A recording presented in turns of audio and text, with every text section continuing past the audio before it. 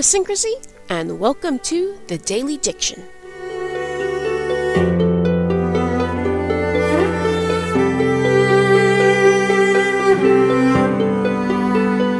Hello, dictionaries! I recently asked if all of you would like to learn about affixes, which are prefixes and suffixes, their meanings, and how to use them. I want to expand on that and ask if you would like to learn about all sorts of grammar rules, the do's and don'ts that most just don't know. It can be examples that we find in books, movies, or in regular speech. Things like which your do you use? When do you use the word whom? Or incorrect word usage, like saying you're an alumni, which is plural, and you are singular. Don't worry, I'm sure there is someone out there for you.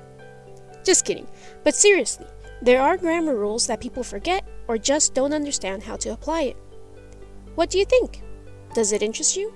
And would it be something you want to learn? Leave your thoughts on the matter. I look forward to hearing your opinion. This is the Daily Diction.